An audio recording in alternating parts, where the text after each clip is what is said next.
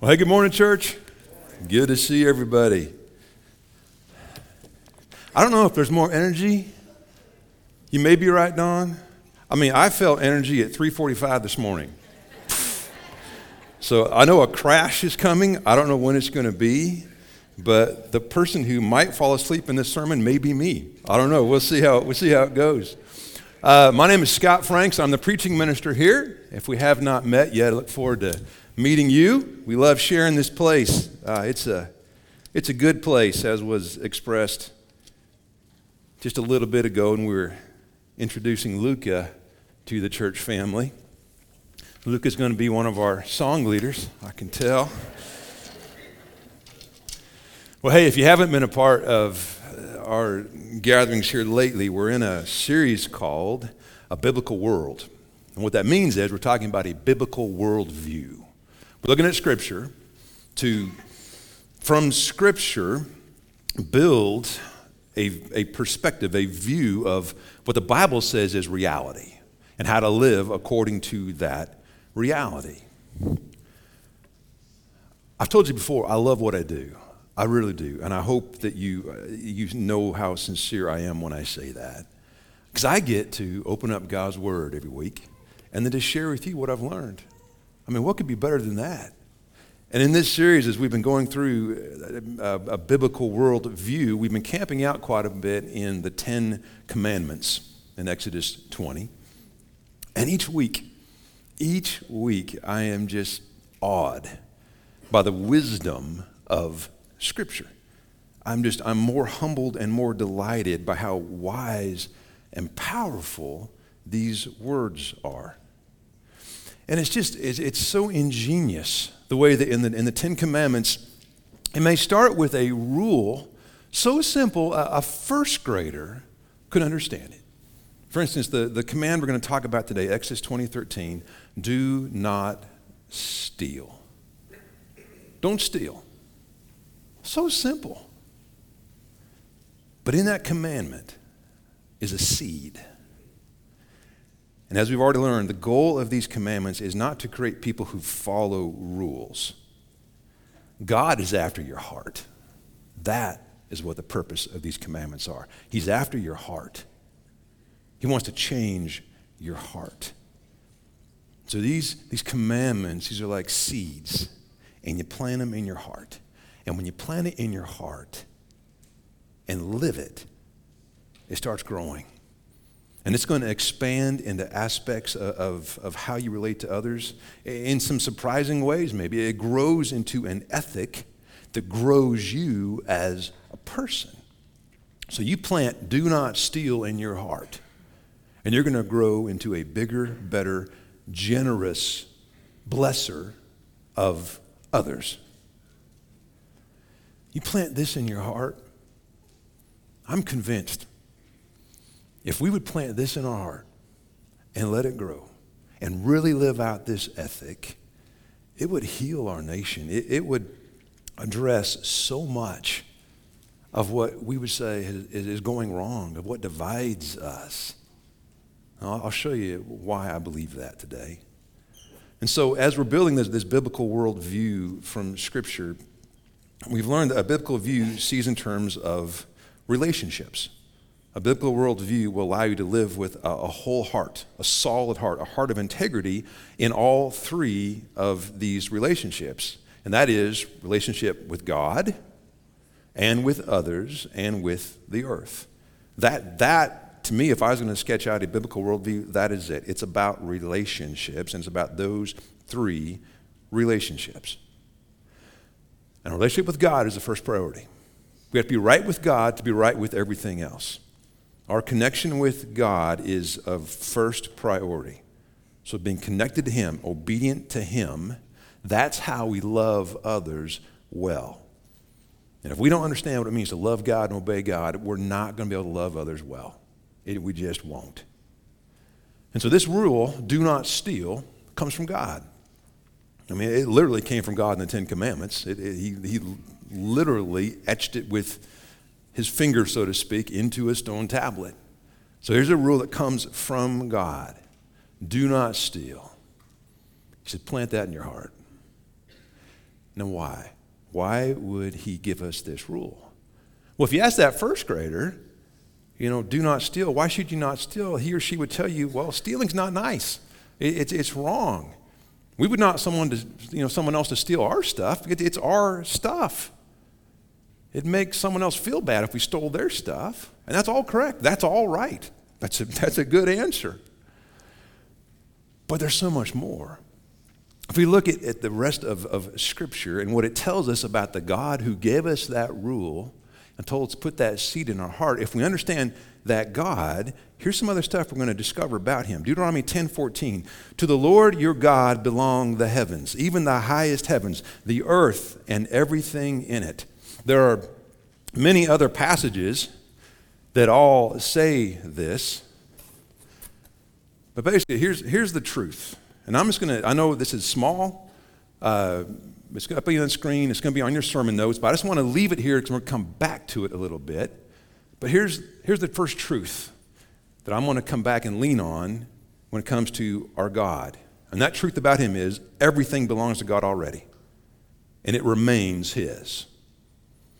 So what that tells us is, in reality, our stuff, our possessions, whatever pieces of this world we claim, it's really his. It's always his. Never stop being his. He loans it to us. He gifts it to us. And he can take it from us at his will. So the reality is, we're managers. We are stewards. And so if we are managing God's stuff, well, to be good managers, we should use it in a way that he would approve of, that would please him, that advances what's important to him. That's the first truth we're going to come back to. Here's the second truth about that God that told us do not steal. And that truth is 2 Corinthians 9, 10, 11. God, who supplies seed to the sower and bread for food, will supply and multiply your seed for sowing and increase the harvest of your righteousness. You'll be enriched in every way to be generous in every way, which through us will produce thanksgiving to God. And again, many other passages I could have gone to that all say the same truth. This is the truth that's repeated often in Scripture. But basically, it is this: God is generous. Our God, who gives us everything that we have, is a generous giver. And he can be counted on to provide. You can trust that he'll come through for you. You stay connected to him. You stay in obedience to him, he'll take care of you. And we're told that over and over again. Jesus in the Sermon on the Mount, he says, y'all, you're worrying about so much. He says, look at the birds of the air. Look at the flowers in the field. And they don't sow, and they don't reap, and they don't gather in barns, and they're not. And yet, God takes care of them. And you're worth a lot more to him than they are. So don't worry. He's going to provide for you. The very birds and flowers are trying to convince you of this truth. There's a generous God who can be trusted to take care of you. So, knowing these two truths about God, I'll ask again, why does God tell us not to steal? Well, if you think about these, now it's bigger than being nice. It goes beyond how it might make someone else feel badly. Because this is about our relationship with God. This is our view of God. And when we steal, and this is going to be true of any of these commandments that we're talking about, when we violate his commands, when we oppose and we rebel the way he gave us to thrive, that seeps down to our core, to our soul. And it seeps through all of those relationships with others, our relationship with others and with God. And when there is rot in one part of that, it spreads. And so if we're not right with God, that rot spreads down to our relationship with others. And if we're not right with others, that's going to impact our relationship with God. We can't claim to love God, but steal, because it's all connected. So to be healthy, wholehearted, people of integrity, we must love God first and love others best, to love others best and to obey him to bless those that we want to love, and that includes do not steal. Do not steal from them. And so let's talk about this. And here's why I want to talk about this. This is so much more than I think what we typically picture when we're talking about stealing. We've got to talk about this. Because I'm convinced, I don't know if I could statistically prove this, but I'm just convinced we live in the era of all generations in human history. We live in the era when stealing is more common and easier than ever. Right now, somebody in a little room on the other side of the planet, someone you will never see, is working away trying to steal from you. Right now, they are trying to get into that phone, they're trying to get into that PC, they're trying to get into your account. Someone on the other side of the world who you will never see right now is trying, and many times can, steal your identity or steal from your checking account or destroy your credit score or use you to buy something on your credit for them that you will never see. Somebody in China can buy your product and reverse engineer it and steal all of your intellectual property and start churning out those things cheaper than you can and put you out of business before you even know what happened. It happens all the time. Any student, anywhere, can plagiarize from almost anything that's ever been written. Any student can find something to snatch with just a click. And there's a report. There's the test results. It's so easy. Somebody can pirate your song or your movie that you poured your life and your talent into and not pay you a cent. Tax fraud, insurance fraud, fraudulent claims. You know, that the government has been shoveling billions of dollars into the economy in the name of COVID relief. You know how much of that stuff was stolen? The numbers are mind-boggling. And most of this can be done anonymously with just a few clicks on a laptop or a phone. Stealing has never been easier or more tempting, and I'm certain it's happening more than ever before. I mean, in biblical times, when this command was written, in biblical times, people at least had to make a little effort. They had to actually show up in person and try to physically take your stuff. They had to risk something. And now, we literally have to hardly lift a finger and to steal, which is why we need this commandment more than ever. Now, as with all these other commandments, as you've already probably are anticipating, this takes us into a lot of different areas.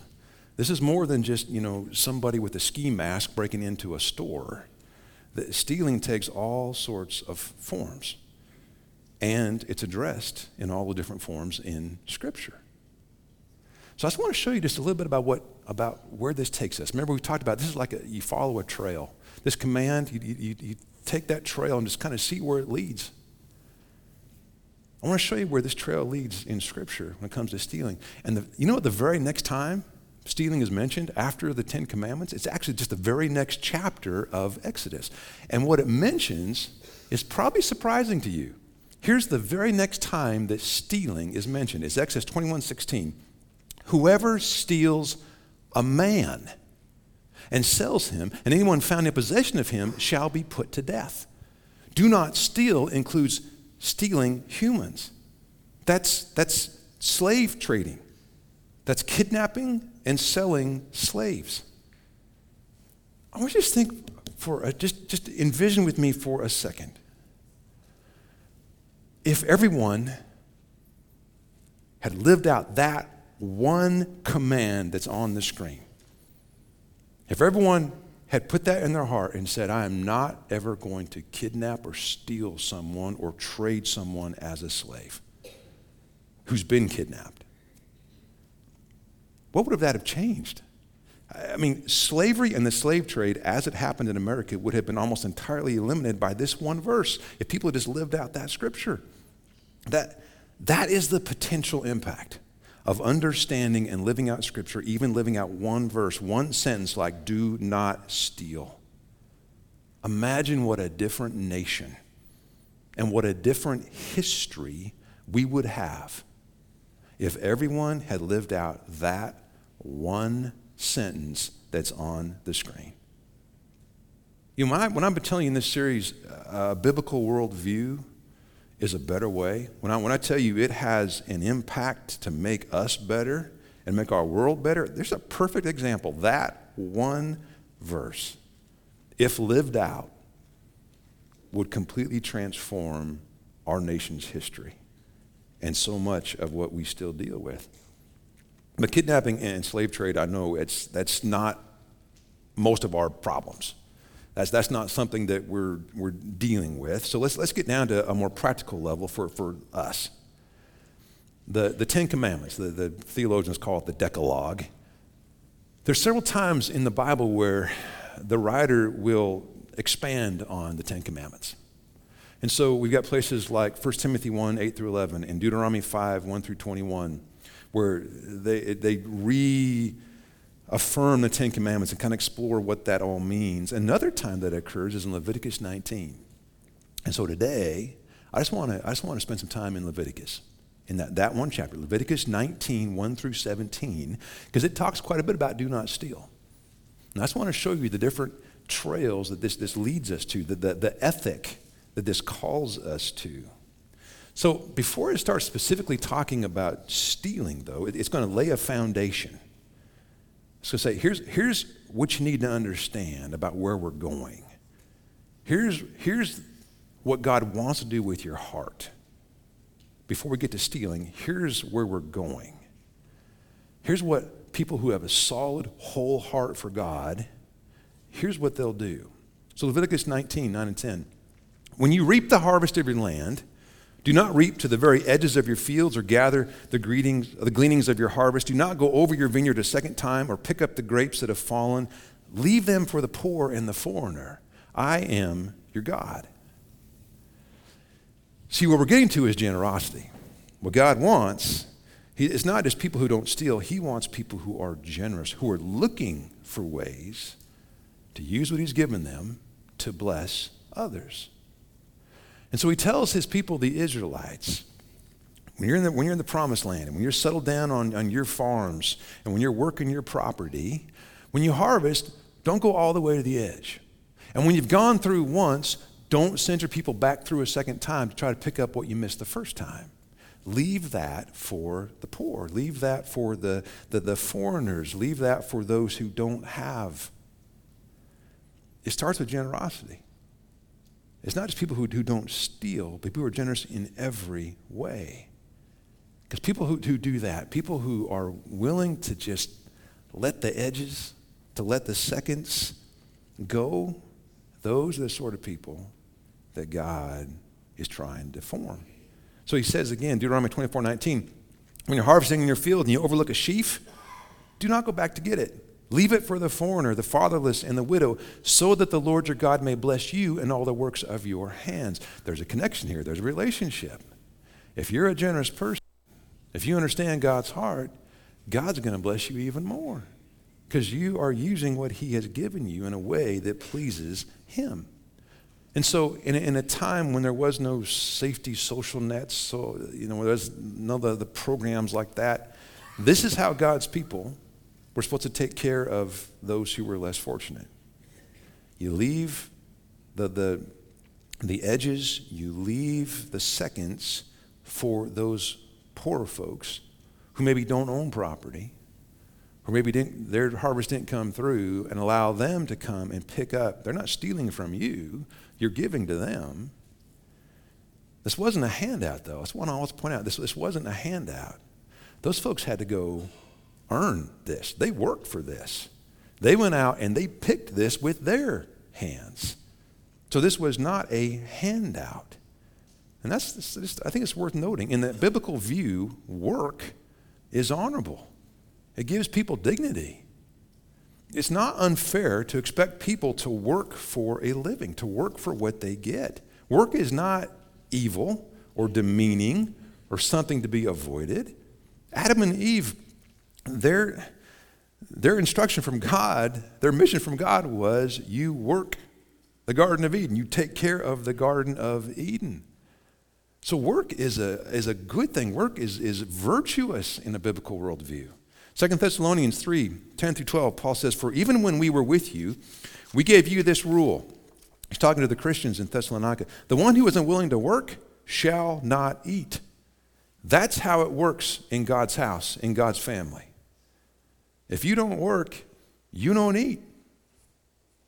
We hear that some among you are idle and disruptive. They're not busy, they are busybodies.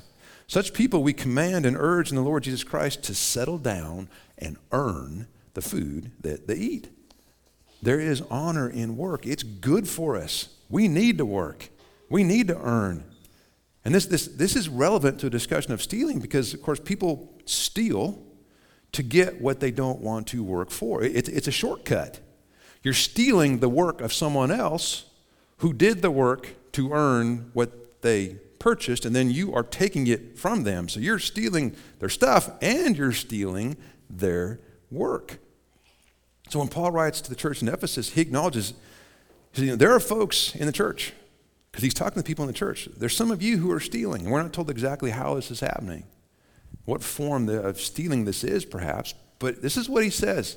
Because he openly acknowledges in this letter, there are some of you listening to me as I write this letter to you, as you sit in church, who are stealing. He seems to imply, he says, you know who you are. This is what he says to them. Anyone who has been, this is Ephesians 4:28, anyone who has been stealing must steal no longer, but must work, doing something useful with their own hands that they may have something to share with those in need. And Paul could point them back to these two truths behind me, because this is the God that you're worshiping in that church, he says.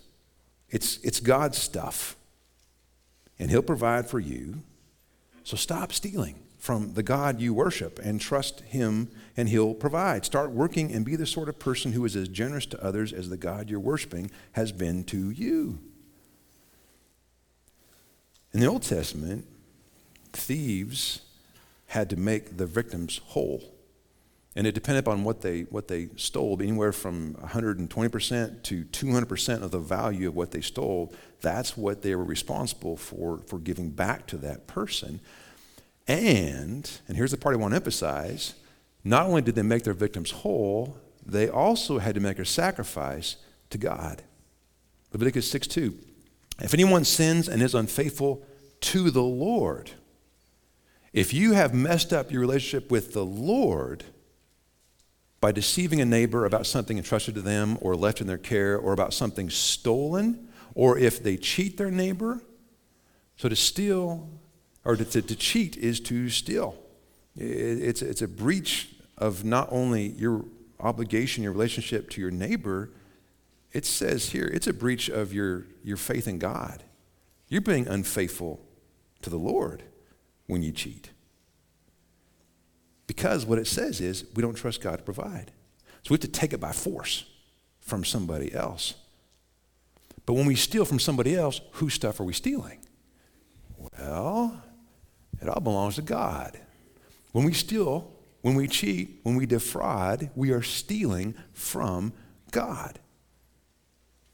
It all belongs to God.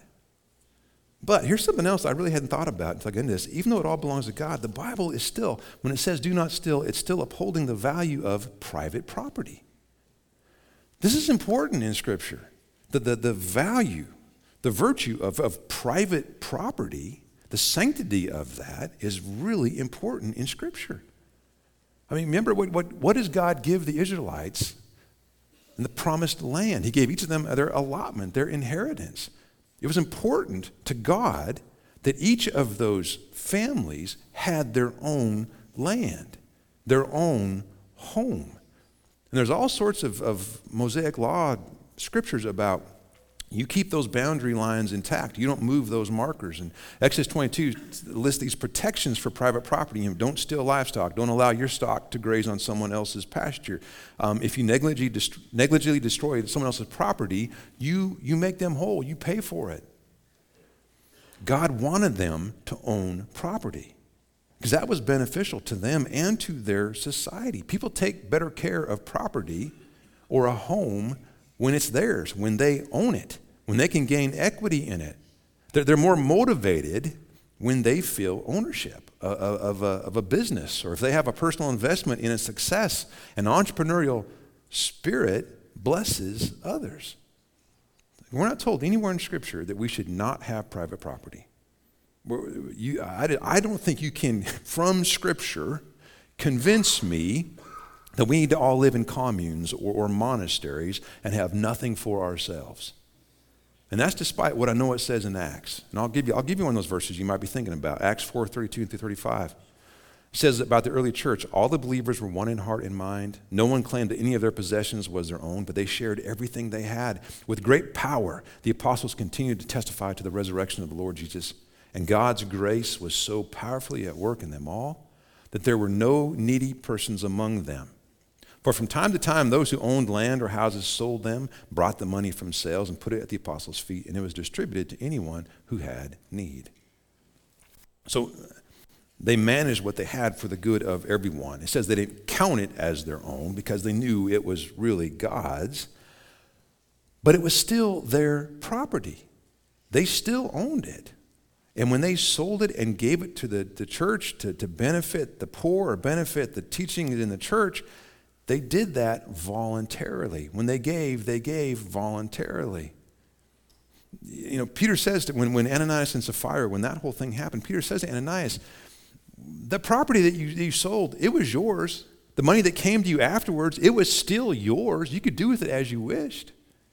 And so private property and the ability to gain more of it through work are biblical principles.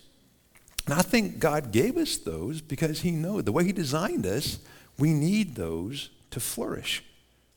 And when we remove or discourage either of those, it always impacts society and individuals in a negative way. That's why communism always fails. It's because it tries to eliminate private property, and it tries to dictate generosity. And that does not produce generous people. That does not motivate people to be better people. God's Word offers a better way. Now let's go back to Leviticus 19. It starts with generosity, and then it says don't steal. And then it's going to give us a couple of different forms of stealing. Leviticus 19:13. Do not defraud or just flat out rob your neighbor. Or how about this one? Do not hold back the wages of a hired worker overnight. That's a form of stealing. Now you can rob your neighbor by simply just taking his stuff, or you can rob him by cheating him. You steal from him when you don't pay him in a timely manner. Now this was at a time when many laborers were day laborers. They lived day to day. And they needed that coin at the end of the day to buy the food to get their families through one more day. And to withhold that was essentially stealing from them. We hear the same warning again here, Deuteronomy 24:14. Do not take advantage of a hired worker who is poor and needy. Whether that worker is a fellow Israelite or a foreigner residing in one of your towns, pay them their wages each day before sunset because they are poor and are counting on it. Otherwise, they may cry out to the Lord against you and you'll be guilty of sin. Like we said at the beginning, those relationships to God, to others, those relationships are connected. So how you treat others says a lot to them about your view of God or your relationship with God. Your generosity, your level of generosity, how generous you are in your heart reveals your God. When people watch you and how generous you are, that tells them what sort of God you believe in. If you try to get the most out of people while giving them as little as possible, that's what you think God is like. That's probably because that's how you think God's treated you. Or if you're stingy and untrustworthy, it's because that's how you think God operates. What that says is you don't think that God can be trusted. He won't come through. He has not been good to you. And listen, you will not treat others better than you think God has treated you. So, if you are an owner, if you are a manager, if you are a supervisor, show your employees the goodness of your God. If you want them to know and love your God, the real God, what he's really like, show them who he is by how you provide for your employees, how you treat them, how you invest in them generously. Show them by your trustworthiness and your honesty. Christians should be the best employers. We should be the ones everybody wants to work for because they should encounter the goodness and the generosity of our God in our businesses. So show them how generous your God is, how good he's been to you by being good to them. Okay, back to Leviticus 19. There's one more thing that it says about stealing here. There's one more way that we can steal. And this is one that you may not have thought of either. Leviticus 19:15. You shall do no injustice in court. You shall not be partial to the poor or defer to the great, but in righteousness shall you judge your neighbor. I would summarize that verse as don't steal justice. And this is another view that is counterculture. And it's another view that I think our world needs to hear. This is another way that I think a biblical worldview offers an antidote to where we're going wrong. Did you notice? It said, do not be partial to the poor. That may surprise you. That may not sound very biblical. That may not sound, that may strike us as wrong or unfair. Don't be partial to the poor. Because our culture is consumed with the idea of social justice, which is a good ideal. I'd be the first to say, yes, we should have a just society. But the world's approach to social justice often involves injustice. They think justice requires being partial to the poor, to compensating for all sorts of perceived discrimination and inequalities for the oppressed or the disadvantaged. And I understand where it's coming from. I understand the motivation for that, but there's a better way. Because what the world's trying to do is not the biblical way. Here's another passage that says the same thing about the biblical way. Exodus 23, 2 and 3. Do not follow the crowd in doing wrong. When you give testimony in a lawsuit, do not pervert justice by siding with the crowd. And here it is again. And do not show favoritism to a poor person in a lawsuit. Now, there's a difference between helping the poor and disadvantaged, which we're told many times to do in Scripture. There's a difference between that and perverting justice. Biblical justice treats everyone the same, regardless as if they are poor or not. Biblical justice respects everyone enough to require them to stand on their own, to follow the same standards. Because when we lower moral expectations or legal accountability for some people simply because of their race or their economic status or whatever the category is, that demeans them, actually. That lowers them. And when we do that, we're stealing justice from someone else. The biblical commandment, do not steal, includes not stealing justice. And biblical justice is the same for everyone. It gives the same dignity to everyone. It truly is just for everyone. So again, Deuteronomy 1, 16 and 17. This is Moses talking. And I charge your judges at that time, here's how judges should operate in a biblical worldview. Hear the disputes between your people and judge fairly. Whether the case is between two Israelites or between an Israelite and a foreigner residing among you, do not show partiality in judging. Hear both the small and the great alike. The role of a judge is to render justice to all, not to undo society's ills. Justifying theft or vandalism or rioting does not make us a more just society. The same respect for everyone, the same moral standards for everyone, that is justice.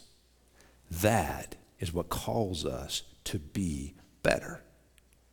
When we fail to enforce our own laws, we're going to devolve into the same corruption and anarchy that immigrants are trying to escape from elsewhere when they come here. It actually destroys the very justice it vainly is pursuing. The more we mandate equity, the more inequity usually results. It doesn't work to impose unfair restrictions or quotas to correct for past unfairness. All that does is perpetuate the unfairness and the resentment. But there's a better way. Plant the biblical wisdom of do not steal in people's hearts and let that ethic grow. Do not steal. Teach the biblical truths that it all belongs to God and He'll provide. He can be trusted. He is generous.